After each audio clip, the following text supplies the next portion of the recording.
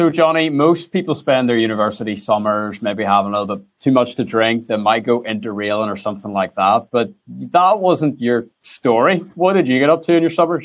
So I had this burning desire since I was a small child to work with wildlife. And I spent my university summers, bearing in mind I was studying medieval history and archaeology. I went really wild in the summers. And I spent all my time volunteering and working in these very interesting animal collections, animal sanctuaries, and we're not talking dogs and cats and rabbits. We're talking rhinos, emus, tigers, wolves, 20 cat species, the full works. So I had some pretty interesting experiences. Some, looking back now, some fairly risky experiences. There was not much health and safety in a lot of these places. But I was 19, 20. I didn't care. I was having the time of my life. And it was fantastic. I learned a lot about wildlife. I learned a lot about people. Some of the people running these places are characters, I think. We'll call them characters. So it was, a great way to spend 2 summers. Yeah, I bet, man. And I don't want to label everyone with the Tiger King label, but I think over COVID, everyone had their eyes open to, the big animal, wild animal world can attract a certain type of personality, and sometimes can be as wild as the animals themselves. So I didn't know you were studying medieval history and everything like that. That's crazy. How did you pivot into doing a PhD in snow leopard conservation then? Because that doesn't seem like a natural career progression. Yeah, you could say I'm a jack of all trades. And my other big thing that I loved apart from wildlife, and especially big cats, was history. I just loved history. And I went to Queen's to do it, fell in love with the medieval history and the medieval period particularly. And then at postgrad started to transition to sustainability and environmental issues. So I went to business school at Queen's and did business management and sustainability. But I thought my background in the humanities and social sciences would hold me back when it came to work in conservation. But actually, conservation is a social process. If we want to save nature, including snow leopards or Loch Ness, we've got to understand human nature. And so coming to conserve snow leopards or other species with understanding human history and human behavior has actually served me really well. And conservation is trying to get more and more skills like that, because natural science alone doesn't have all the answers, whether it's nature, climate. We need to understand people, because we're part of the problem, but we're also part of the solution. Sure. Why snow leopards in particular? It's not just the species, it's the home. I am a lover of the mountains, and they are the king of the mountains, and the Himalayas are the king of all mountains. It's the place, it's the people, it's the cultures. When I was my final university summer, I went to the Himalaya and I walked and trekked in Nepal, and then I climbed in India with some friends, and I just fell in love with it. So to be able to bring a passion for that part of the world and my passion for big cats, and I focused on rural development and how you solve the thorny conundrum of livestock farmers whose livestock are eaten by snow leopards, and how you work with them to fix that problem. So bringing in the social dimension, the agricultural dimension, it just brought all of those together into a subject that I absolutely love and continue to dabble in and be very passionate about. This episode is part of our ongoing series with NI Connections, where we interview an interesting person from Northern Ireland who's living and/or working overseas. Now, who are NI Connections? They are the diaspora department of Invest NI, and their mission is really, really simple. It's to connect the Northern Irish community all around the world. They put together some really incredible resources, including how to move you and your family back home if you have been living overseas, how to move to Northern Ireland for the first time, and even how to move your business or open up a new branch in this wonderful place that we call home.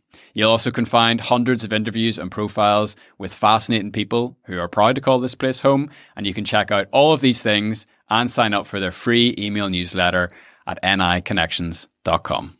Thanks very much, and I hope you enjoy the rest of today's episode. You talk about lack of health and safety. I must have been 19 or 20. My first trip to Nepal, and we were doing post-earthquake relief stuff, and just like walking up the Himalayas and going to rural villages and being invited into people's home and, you know, eating dal and eating sheep's brain and eating all sorts of stuff. Any real standout moments for you with your time up there, in particular in relation to the people? Yeah, I think Lots and lots of dalbat, as the saying goes, dalbat power 24 hour when you're climbing up those mountains. It's why Nepalis are such good mountaineers, maybe the best in the world. All that dalbat and potatoes as well, to be fair. I think the food, sitting in some of those really remote places, there's this valley near Annapurna. Lots of people go to Annapurna to do the circuit, but there's this side valley called the Narfu Valley, which is really remote and restricted. You need a special permit to go there, and it goes right up almost to the border with Tibet.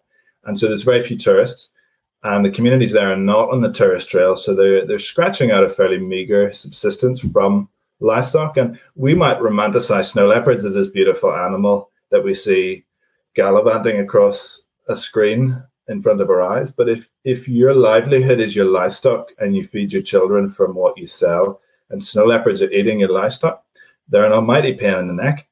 So it was just understanding people where they're at, listening to them, obviously through my research assistant interpreters, and understanding their desires and their hopes, and how conservation can meet people where they're at and help them solve those problems. And surrounded by just this extraordinary peaks that reach to the sky, and that you get a sore neck walking through the valley, because the sky is this sliver of light with 1,000-meter cliffs on either side. It's words fail in a landscape like that. It is beyond unbelief. And to have spent time there and done research there and worked with local partners and still be involved with some partnerships there has been a dream come true, and a real privilege. Yeah, man.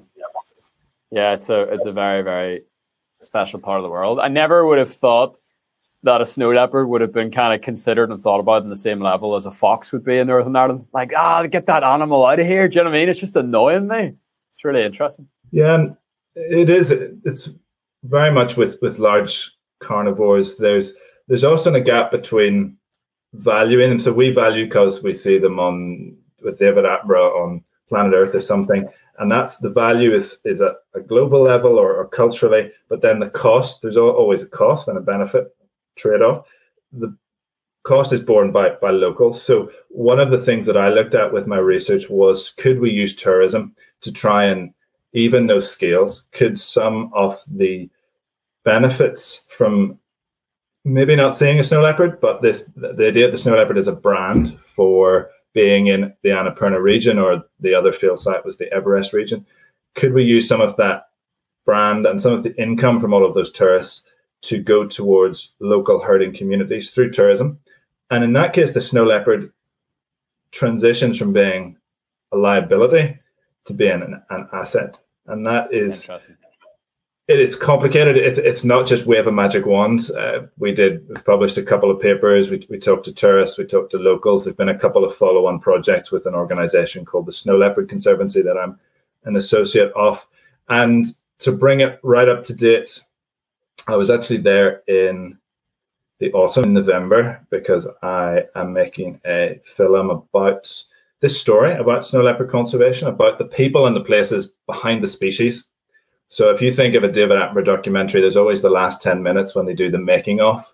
This documentary series is a whole documentary series that is at 10 minutes, but for 90 minutes or 45 minutes, it's bringing to life the people and places behind the species, the problems that don't just fit into a quick Twitter post. They're naughty problems that require complex solutions. There are often trade-offs between, for example, having tourism, which makes a snow leopard an asset, but at the same time, tourism changes culture. It can bring roads and litter. So it's trying to understand that in all its complexity. And I don't think I was aware of the complexities.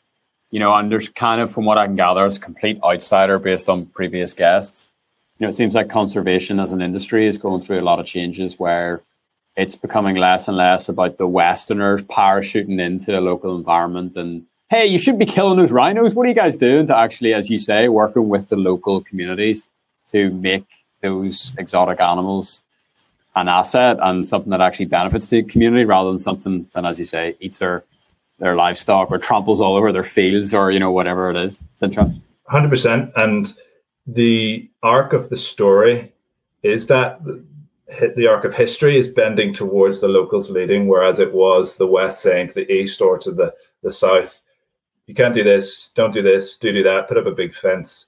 Actually, a lot of these cultures and communities have been practicing their own form of conservation for centuries, maybe even millennia, certainly that predate modern Western scientific conservation.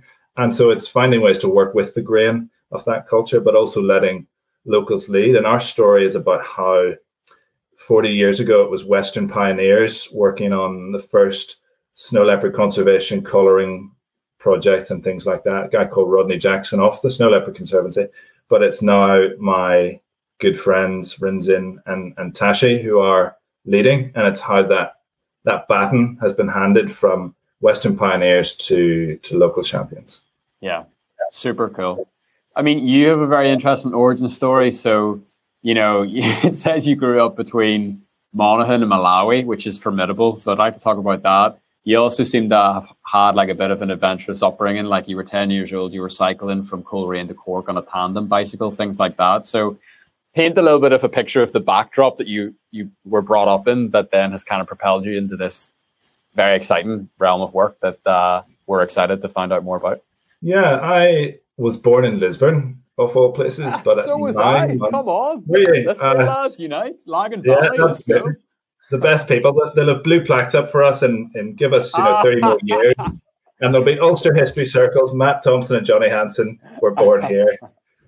I hope so. Did you go to school in Lisbon growing up? No, because when I was born there, when I was 9 months old, we moved to Malawi for the first time. And for the first I was time, there. Well, I learned to walk and talk there. My dad was very ill and we came home unexpectedly and went to the even more exotic location of County Monaghan. And I was in Valley Bay for 9 years, from 90 to 99. And then when I was 11, we went back to Malawi, as I always grew up knowing that we would someday. And I spent all of my high school years in southern Malawi running wild through the bush on the edge of the city. We lived in the biggest city in Malawi, but there was wildlife there were snakes in my school bag, monkeys in the garden, leopards and hyena on the edge of the city that we would have been walking in their territory every week. Never really saw them. But so I to go back to the David Attenborough inspiration, which inspires many of us, I went from seeing it on the screen to experiencing it in real life. And at the same time, I also got to see grinding poverty and that complexity of how do you have sustainable development and allow people to develop and realize their hopes and ambitions and have healthcare and education and all of these things and protect the ecosystems that sustain us all, that provide us with water and beauty and wonder and food. And I suppose it opened my eyes to the complexity of that perhaps you don't see in a David Attenborough documentary. And it was a quick step from that then into doing what I spent my university summers working with tigers being attacked by emus and all sorts of things. The other thing was that my dad had done a couple of similar crazy things when he was younger. He'd cycled around the world in the 80s, him and another Northern Irish guy. He'd painted a school in Beirut during the Lebanese Civil War, and he'd smuggled Bibles into Eastern Europe through the Iron Curtain. So when I announced that I was off to the Himalaya and I was off to work with tigers and lions, and I mean, what could they say? What I was doing was safe compared to what he was doing. So. Yeah, he's like, that's my boy. So I've never been more proud of you. That's interesting. And what brought your family out to Malawi in the first place? So there's quite a strong link between the Presbyterian Church in Ireland and Malawi that is post-independence, so I think from the 80s onwards. And my dad and partly my mum were working for them. And we were part then if we went to an international school, which was very, every major world religion and some minor ones and every 40 nationalities, every culture. It exposed me to just a real diversity of people. And I came to love diversity as something to celebrate, not something to be scared of. I really like seeing Northern Ireland becoming a more diverse place. Yeah. And I mean, like, you've done lots of interesting things locally. It's not just like you've done, all these things around the world, very adventurous, very exciting. Talk to me about the farm, because I had no idea about that until recently. And I'd love to hear more about what brought you into that? Yeah, at the same time as I grew up with this love of history and this fundamental desire deep in my inner core to work with big cats, I also developed this just love of farming, not just the wild, but the domestic, and not just nature, but agriculture. And that was in part because my grandfather was a farmer. Quite a few of my family members were farmers. And I grew up in primary school years in Monaghan, in a rural school, rural community. Most of my friends were farmers. So I became fascinated by it. I was exposed to it. And I realized as I started to study this issue in university that you can't solve many of the world's environmental problems without working with farmers. If you want to conserve nature, even snow leopards, most wildlife doesn't live in national parks and game reserves. And even if it does, like in Annapurna, you have people and farming in those nature reserves. So outside of national parks, where you need wildlife to be and flourish as well, you've got to work with farmers. You've got to understand their concerns. You've got to understand how to work with them, the right levers and incentives and all those sorts of things.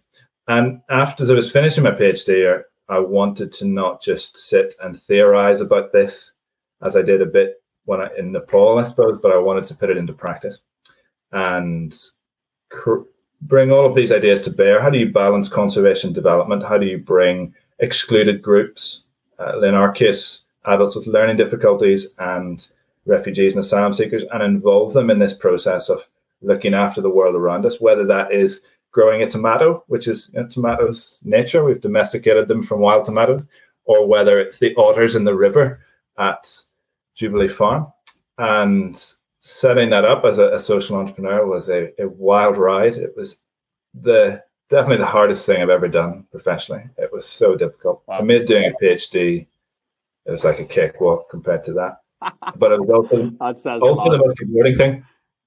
The most rewarding thing I've done professionally. It was phenomenal. Crazy. And I mean, to have otters in the river is that's like nature's seal of approval, isn't it? That's not an easy feat. Yeah, I mean, we can't take the credit. The others were there long before we were, and they'll be there long after there is no more people in that area or whatever. But to see how you can, and actually put into practice how you balance conservation and farming, that they can work together, is it's something very topical, and it's something we need to be doing more of, I think, in Northern Ireland, and hopefully with a restored executive, we can get back to tackling those sort of big issues. Sure. And so the Jubilee Farm entrepreneurial quest was the hardest thing you've done. What did you learn through that? Like, what are some of the lessons that you've carried forward with you into your next adventures? Yeah, a couple of things. One is that there can be such a thing as too much innovation all at once. I do have optimism bias. I do, and I have to take daily injections of reality to keep it in check. So not only were we the first community-owned farm in Northern Ireland, we were the first community-supported agriculture scheme. So that's like a subscription-based model. It's very popular in the States and in England and the Netherlands, first of its kind here, and also the first care social farming program to work with refugees and asylum seekers. So we were doing all of that innovation. That's a lot at the same time, not one after the other, but simultaneously. And I think looking back, it might have been too much innovation. It was just a lot of pressure and strain, but we did it. A huge team effort. So I think now I would maybe start smaller and go from there, and maybe try to prioritize and order things a bit more. But at the same time, you can't buy a fifth of a farm. You either have a farm or you don't have a farm. We started out small in a walled garden in Larne. That fell through. And it was a case of, do we pack up now or do we raise the money? And in a year, we went from £300 in the social enterprises account to 300,000. And we purchased that farm through the generous investment of many people from across the world and institutions as well. And so once you have that asset in place, you have to innovate to bring in the income as a social enterprise. So that's one thing. The other thing is I'm really quite proud of this. It's 10 years in March since I wrote that first vision statement for Jubilee Farm. And the last 2 years since I finished there has been training and supporting other community farming projects across Northern Ireland. So with an organisation called Cooperative Alternatives, we've run an accelerator programme for 10 early stage community farming projects. And just yesterday, I was doing some training for an organisation called Rural Support, who are now, we were training 9 social farms across Northern Ireland to work with refugees and asylum seekers. So we always said we were not the only, but the first community-owned farm, so that we wanted to be a catalyst for others. And now, 10 years on from that journey, to see others taking on that mantle, my own passing of the baton, is it's really special to see that come into fruition. It's phenomenal. So you've lived and worked all around the world. You spent a lot of time in and out of Northern Ireland and in and out of the island of Ireland. How is your opinion on home? How is your own identity kind of morphed over the years? And ultimately, why did you decide to, return and dig your roots down here? Because you could have gone anywhere. Culture shock is wee buns to you, I imagine. So you've now settled in Ballymena. You're raising your family here. Why? Yeah, it's a good question. I grew up between not one, not two, but 3 cultures. And growing up in Monaghan in the late 90s was interesting, because as a Protestant in the Republic, we were seen as the Northerners, but also coming up here, I got mild sectarian abuse for being from the South at times, and I really resented sectarianism for that. And then going to Malawi added a whole another degree of complexity to that. And in your teenage years, you struggle with identity. Everybody does. So that's normal, but it was compounded in my case by this question of who am I? And we weren't just in Malawi for 8-9 years. We were back every summer to Monaghan and to family in Ahadui and near the north coast. So there was just this churn within me of who am I? Am I Irish? Am I British? Am I Malawi? And I kind of seesawed between those. And in the end, I was mad into rugby at the time, and I was going to come home to do 6th form here and just play rugby. And I had, Ulster, Ireland, British and Irish Lions all planned out, and something just changed to me then. I decided to stay in Malawi for 6th form, and in my 6th form years, I think I decided that I didn't have to choose any of those identities, but I chose all of them, and that made me an Afro-Anglo-Irish man. I'm still an Afro-Anglo-Irish man. I always will be. And put that on your LinkedIn.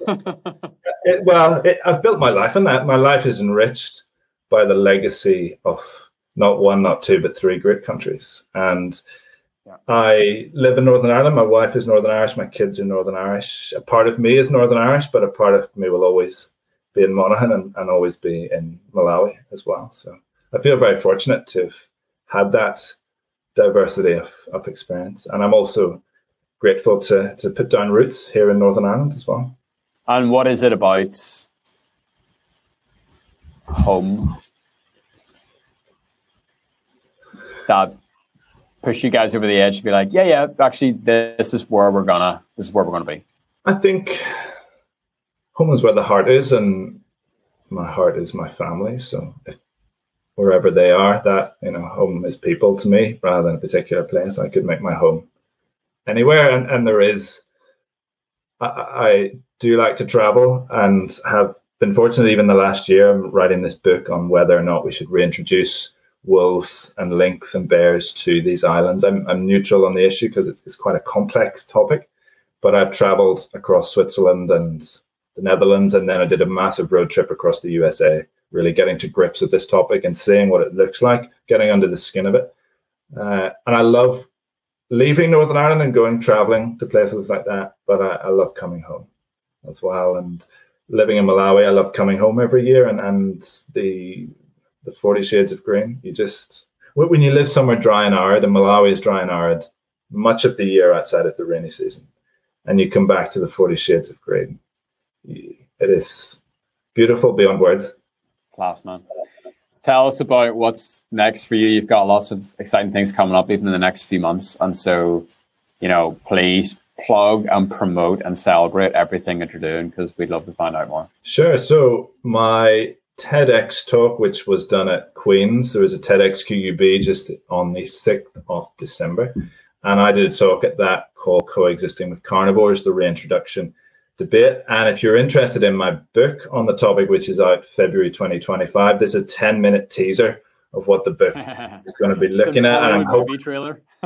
pretty much with me also wearing some hats, 5 different hats. So if you're interested in that, it's 10 minutes introduction to this topic, which is pretty complex, but also fascinating that some of us, we absolutely love this idea of bringing lynx and wolves back, and others can't think of anything worse and say, well, we got rid of these animals for a reason. So because I am a snow leopard conservationist and have kept livestock and farmed them, I speak fluent farmer, I speak fluent conservationist.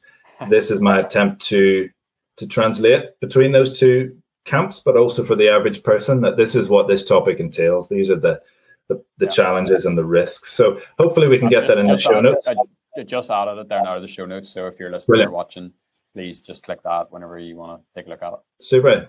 That's great. Yeah, absolutely. Watch and share widely. The other thing on that theme, I'm asking in relation to this topic, can we learn from Nepal? Because we were talking about how conservation was often the West telling the East what to do. Well, can we learn from places like Nepal about living with these animals? And that short Northern Ireland screen-funded taster tape is premiering at the Northern Ireland Science Festival on the 24th of February at the Ulster Museum. The link to get tickets should be in the show notes as well. And just added it there now. Happy days. You're on fire. It's going to be, just to manage expectations, it's a prototype really. If we will use this story to hopefully get more funding and make something longer. But it's a short whirlwind through our adventures in Nepal back in November. My 2 Nepali colleagues, the stars of the show. I'm just there as a supporting role. But I'll also be joined by some guests, Nisha Tandon from Artsecta and also Mark Emerson from Queen's, to ask, what does this story mean for Northern Ireland today? And also, because I do live shows which are not death by PowerPoint, there will be some stunts, some audience participation. It's suitable for late primary school upwards. So it's an event that all the family can come to. So get your tickets before they disappear. Love it, mate. Final question. It's not usually where we end, but I think it would be fun to end here, given what we've talked about today. If you could take anyone from Northern Ireland out for a pint or a coffee or a glass of wine or whatever it is you like to drink, who would you take? Where would you take them? Why? What would you talk about? So I would take St. Patrick. I'm not sure if St. Patrick was a drinking man. It probably was, but who knows? I would have taken him to Slemish, which is just outside my current home of Ballymena, and where he obviously spent a bit of time. History and legend alike tell us.